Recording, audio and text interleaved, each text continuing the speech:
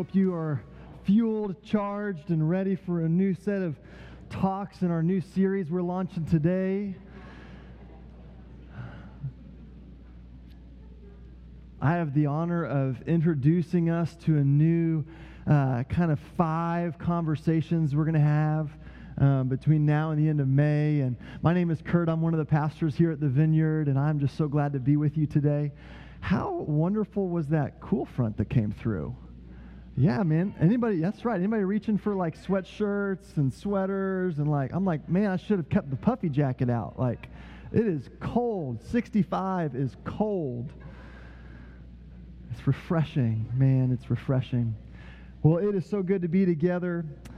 We just love the joy of seeing the beauty of our community gathering, and just think about what a courageous moment every week during the coffee break, for you to stand up and smile and say hi. That is so necessary. Your willingness to stand up and engage and smile and begin to acknowledge that there are people around you is so necessary and such a gift. And we love that you find that bravery within you each week. And so we just want to say thanks. We're going to be launching a title of kind of today with Serve Somebody. Serve somebody. Alan we were in the office chatting this week, and he was talking about a Bob Dylan song. You just got to serve somebody. I was glad he knew about that song because Bob Dylan is awesome, and I did not know about that particular one. So we were like YouTubing and looking at lyrics and had a good old time. And there's this real opportunity for all of us to be the kind of people that bring the change we want to see in this world. And it's change that comes through service, through humility. It's what Bob shared during communion, so powerful, Philippians 2, that we would have the likeness of Christ in us, that although he was the one that was seated high, he made himself low. And so today I'm going to be talking out of the Gospel of Mark, and just some backdrop about Mark's gospel. We're going to be in chapter 10, so if you brought a Bible, you want to kind of get ready. That's just where we're headed today. But let me just tell you that Mark, there are things happening in the book of Mark. I mean, I was just kind of refreshing myself here looking through. The first 10 chapters all account for at least one miracle in every single chapter. Somebody's getting healed. Thousands are getting fed. People are being sent out. The kingdom of God is on full display. And Jesus is going around raising people up, sending them out, saying the kingdom is near. Repent and believe. Repent and believe. Get in on this.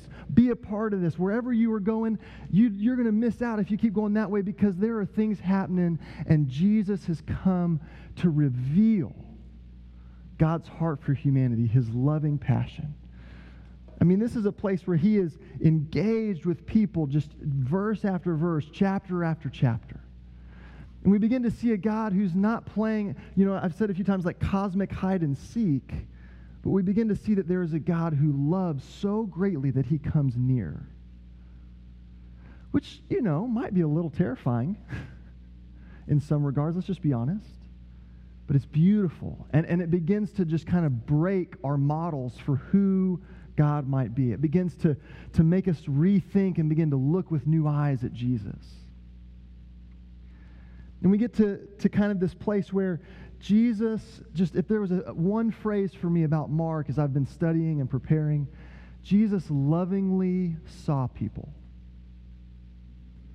He just lovingly saw people and served them right where they were. Right where they were. The things they were facing, the things they were dealing with. Jesus met them right there and invited the kingdom of God, the rule, the reign, the power, the beauty, the mystery, and the majesty right to where they were. And then he invites us to be a part of that.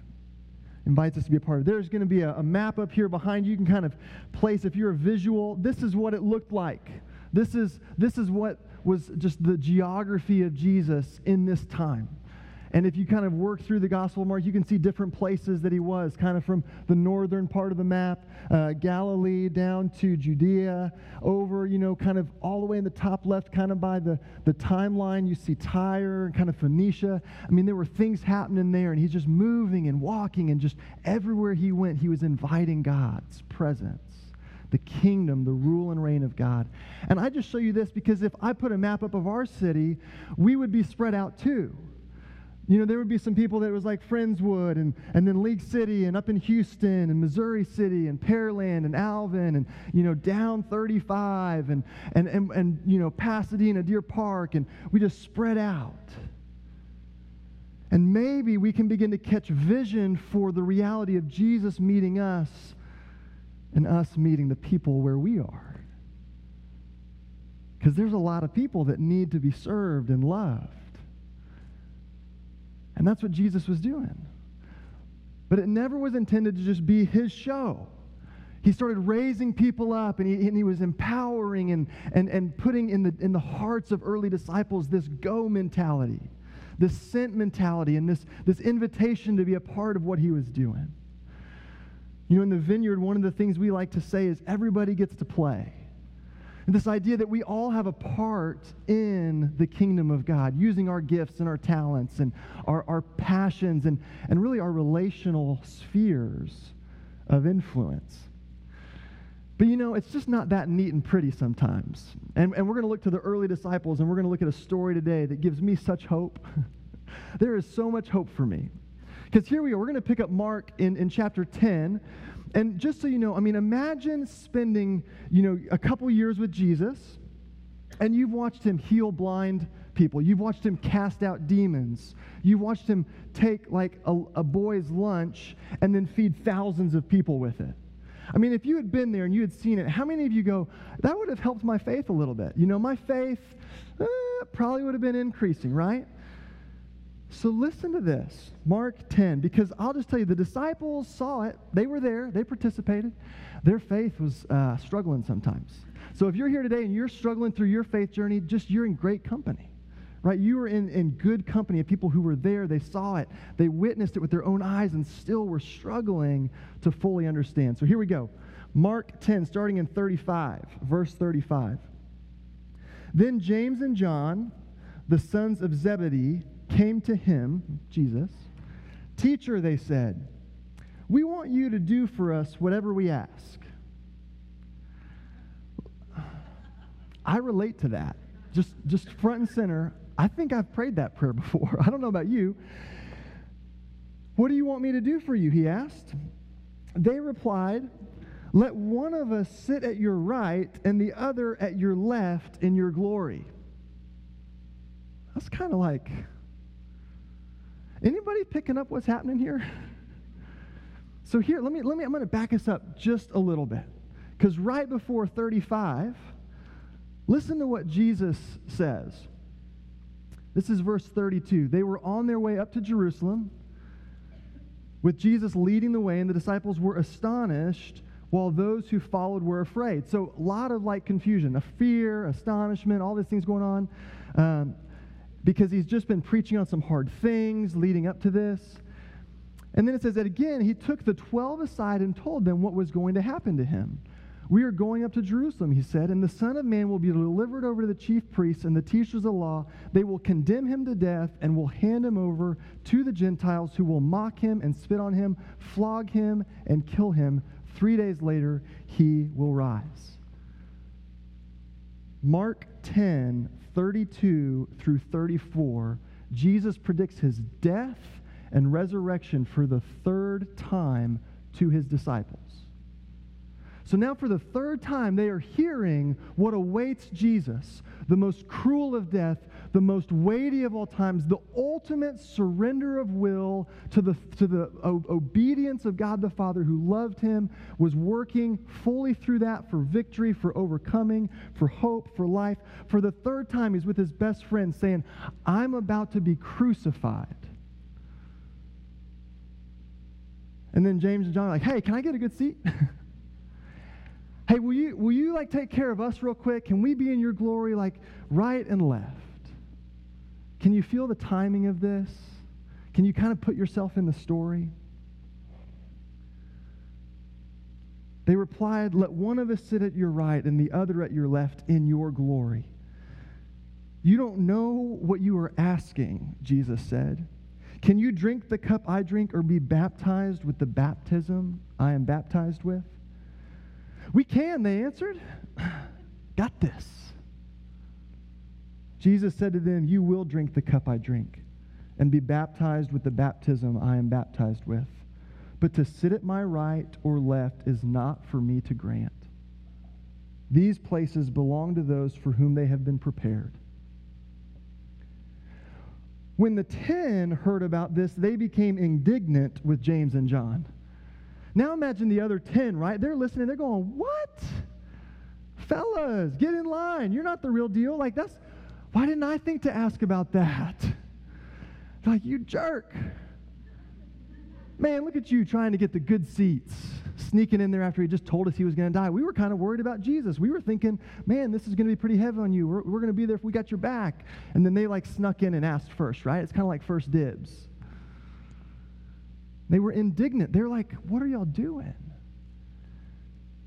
And I don't know about you, but sometimes I just miss it.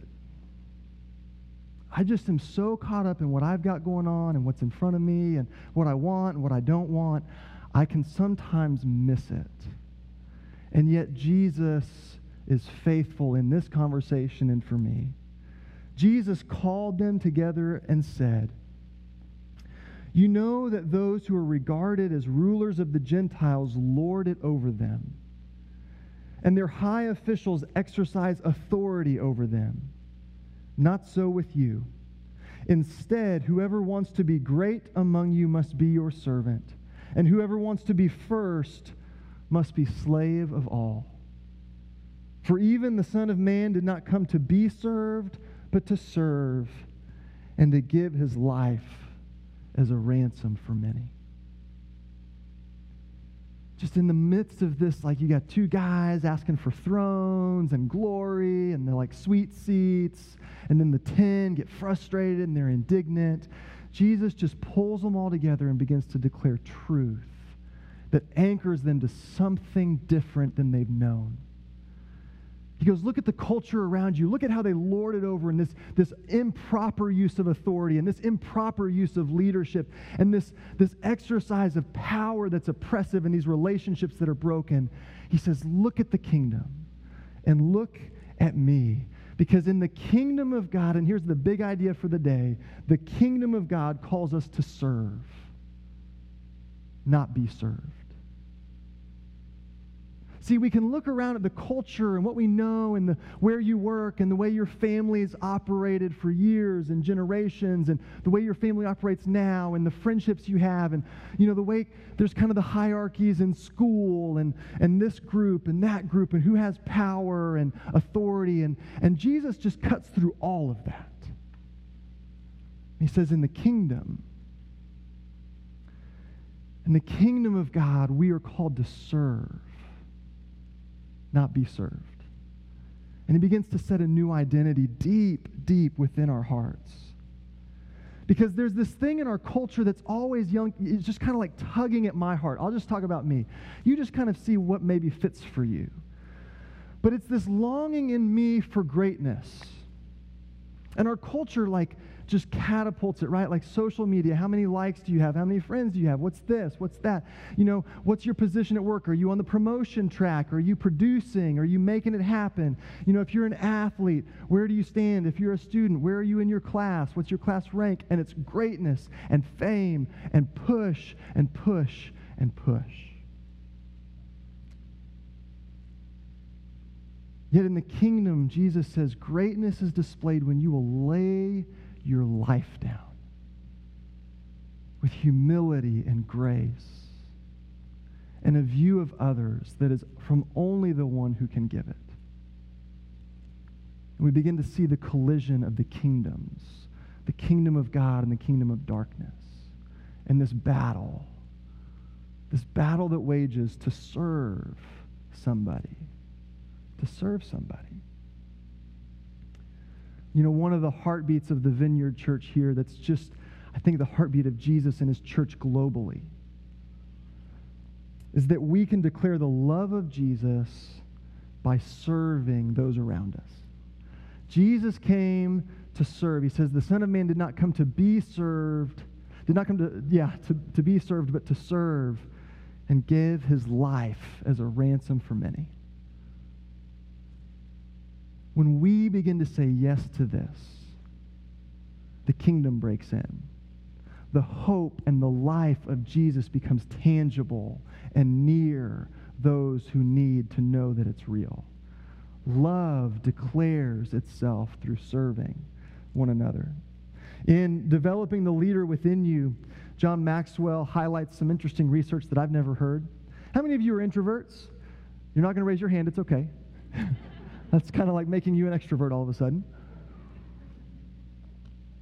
Sociologists tell us that even the most introverted individual will influence 10,000 other people during his or her lifetime. What? Here's the thing. The most self-centered, selfish, self-absorbed person still interacts with so many people day in and day out over the course of a lifetime that everybody is influencing the people around them in some form or fashion. We are all being influenced, and we are all influencing. And, trusting John Maxwell and his sources, because he's highly published and I'm not, and so I just kind of take it for what I was reading. So if you go find that I was wrong, we'll just take it up with John. The most introverted person will influence 10,000 people. That begins to give us some reference for what happens in the kingdom when the love of Jesus takes root of our heart and our life, the impact that it can begin to have. So we just want you to know, this next few weeks, we think there is something for every single person in the conversations we're going to be having. Because we want to be a community that serves one another well. So you'll be served, but also discover how to participate in communities that serve well. Families, different people groups, co-workers, friends, neighbors, strangers. This is where we're headed. So introverts and extroverts alike, men and women, young and younger. This is the invitation of Jesus, to live like he lived, to welcome things and people where they have need, to be glorifying to him in a way that is lived with humility. So let me highlight the tension for you that I see with what we're talking about. When we talk about serve somebody, there is real tension. There is real tension in this conversation.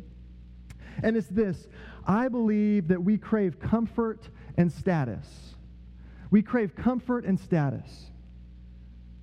It's set up in the question, the sons of Zebedee said, let one of us sit at your right and the other at your left in your glory. So even though they were acknowledging they weren't quite as great as Jesus because they were still going to be in his glory, they were looking for the best seats in the house. They wanted comfort and they wanted status through eternity to say, hey, let us get as close as we can get.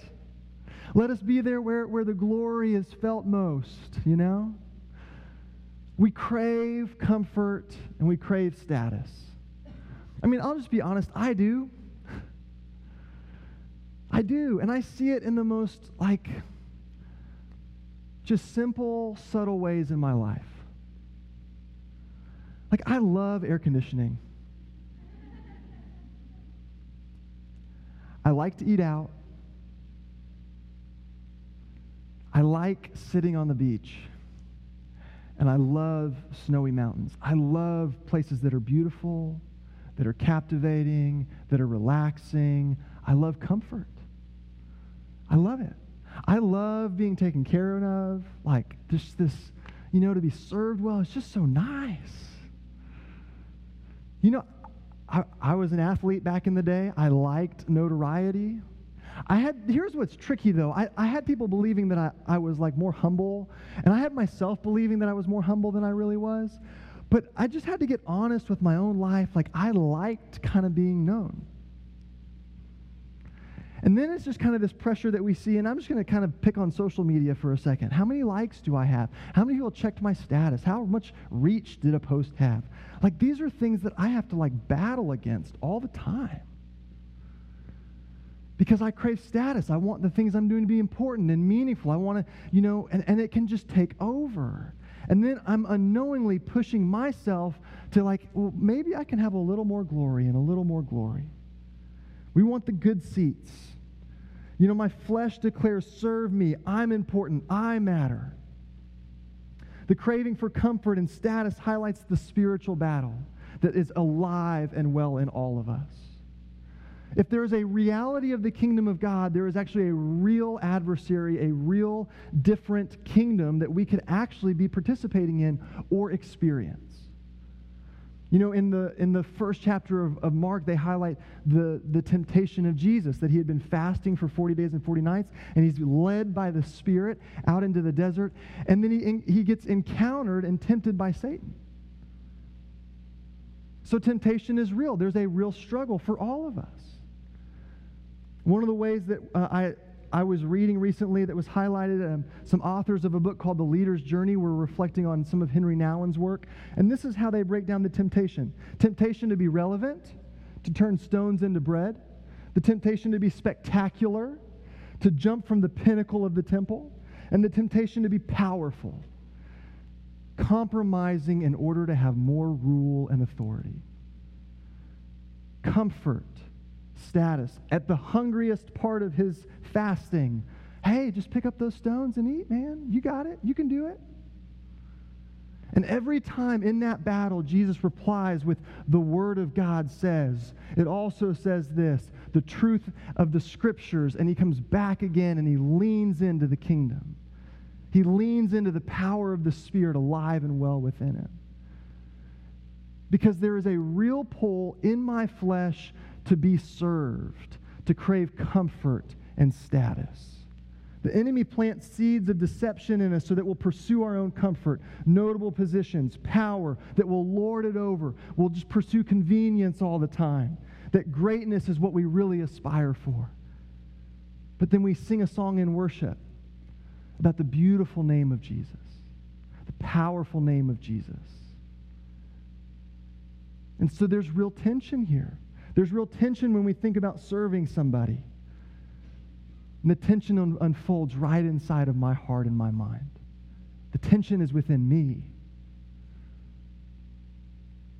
In the book Relationship Principles of Jesus, the author, Tom Holliday, says, Jesus taught us to translate our desire to be significant into a decision to serve. The desire within me to be significant when I come into relationship with Jesus and I live into the Gospel of Mark is that thing inside of me, I will surrender at his feet and say, my desire to be great, I bring to you, and it becomes a decision to serve. Man, that's good stuff. Because it begins to open my life up to something more than just me. And as we navigate our life, I see God inviting us to experience life aligned with his love, with his goodness, with his mercy, with his greatness. We don't have to pursue our own greatness. We just live into his. We pursue his. And we step out of the tension and we receive his invitation. Because the invitation from Jesus is to something completely different. We're called to care and serve.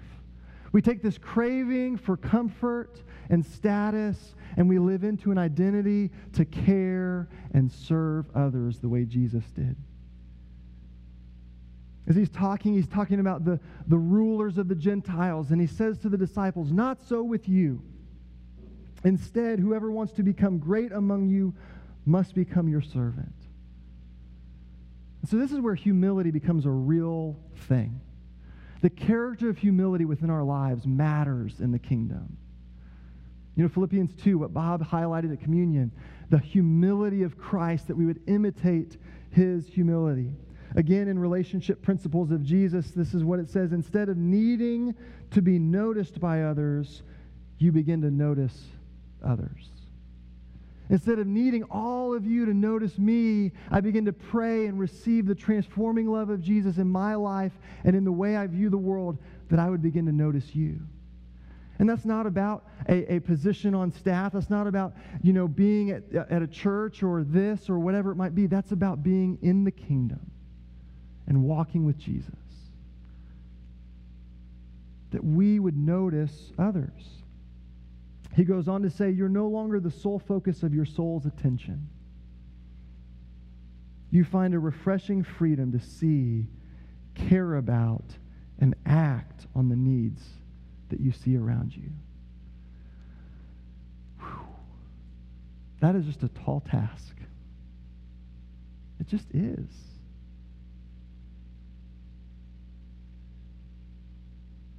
C.S. Lewis kind of offered a challenging quote in regards to humility. In Mere Christianity, he says, if anyone would like to acquire humility, I think, sounds like the way he would write and talk, I think, tell him or her the first step. The first step is to realize that one is proud.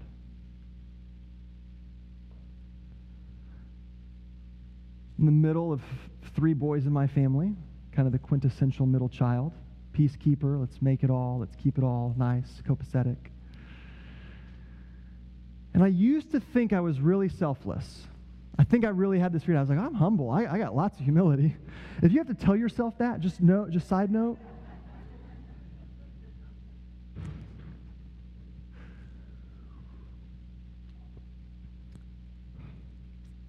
And this summer, I'll celebrate 11 years of marriage to my wife. I got a real pride check when I got married. I just did. I had to begin to acknowledge how much I wanted life to be about me. I used to think I was good at serving people. And we had kids, and that's my story. But your story has moments like that too. If we're going to be a community marked with humility, we have to deal with pride that is alive and well in all of us to greater or lesser degrees. Because the way of the world and flesh is self and self-centeredness, and it's pride, and there are real challenges to pride. There just are. There are real challenges to pride. And so I just want to say, you have to hear me. There's not a judgment in this. There's an invitation that I think is real, that if we'll just acknowledge our own stuff, I have to every day, all the time, we begin to see that there is a distinct difference in the kingdom of God and following Jesus than living the other way. That's why he said repent. That's why he said turn. That's why he said follow me. And the distinct difference is he says, not so with you. You're not going to lord it over people. You're not going to exercise authority that's cumbersome and laborsome and burden-oriented. You are going to serve, and you're going to come beneath, and you're going to build up, and you're going to encourage, and you're going to speak hope, and you're going to speak life, and you're going to see people and say, you matter, and your healing is important, and your life story is important, and I see you, and it matters, and the pain you're in matters to me, and the place you're in matters to me, because I'm going to come low, and I'm going to be looking to lift you up. Not so with you. A distinct difference in serving somebody is that you're not looking to increase your power and make yourself greater. You look around and say, how can I use what's been entrusted to me to bless everybody around me? Serve somebody.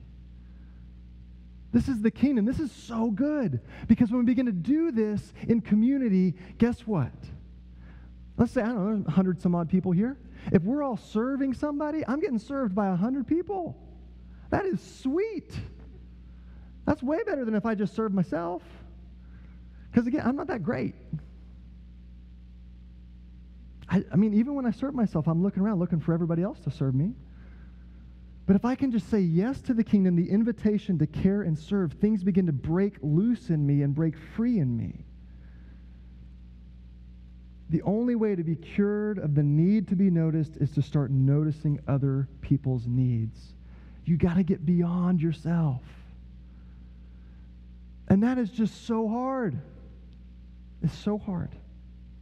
But not so with you. And can I just say, if you're here today and you're going, man, okay, Kurt, you're being kind of mean today. Like, this is me mean, I guess. I don't know, in my own judgment of self. Just go back to the text. These guys who had spent, years watching Jesus heal and heal and heal, and then he's told them 3 times now, I'm going to die, I'm going to the cross, I'm going to rise again. They're still going, give me the good seat. Like, this was the struggle in the people closest to Jesus. And he pulls them together and he goes, hey, I love you. This is how the culture does it. Don't buy into that. Don't say yes to that. Say yes to the kingdom. Say yes to the way I'm living. And just so you know, even if you read the text, go back and read it this week. Even Jesus knew how to come under authority because he said, hey, it's not my place to decide who has those seats. I'm here to serve you. I'm here to care about you. I'm coming under the authority of the Father. You know, we just went through this in our We Believe series. Jesus knew his place as well, and he came with a surrendered humility to care and to serve, and he just invites us to do the same thing. So there's real tension, there's real invitation, and there's a real community that Jesus is building, and the community of Jesus is everybody serves somebody. If everybody serves somebody, everybody will be served. Everybody will have a part to play. Everybody will be valued and see their value. Everybody serves somebody. For even the Son of Man did not come to be served, but to serve and to give his life as a ransom for many. As we were worshiping today, I just found myself thinking over and over and over. How do you serve when you're spent?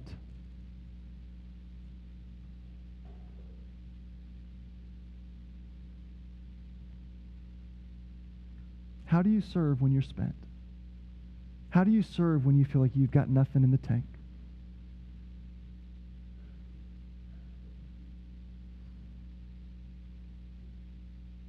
I think that's what makes this so hard. Sounds nice, but it is really hard to dig deep when there's nothing left to dig. When you've dug everything inside of you and you feel like you're spent, how do you do this?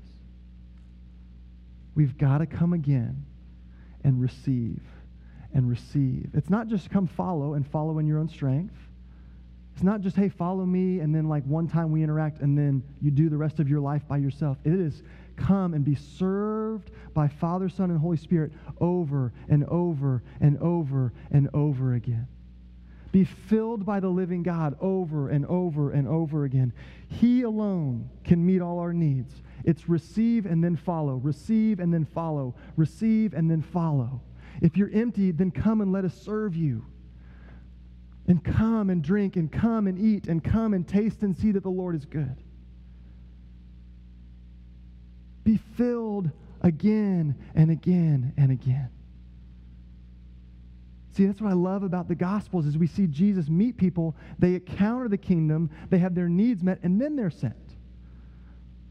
But we have to do this over and over and over and over and over again. If Jesus came to serve, he asks us to follow him that way. If Jesus gave his life as a ransom for many, this is us at the Vineyard.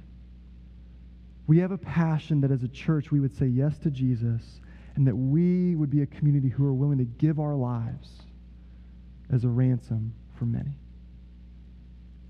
As a ransom for many.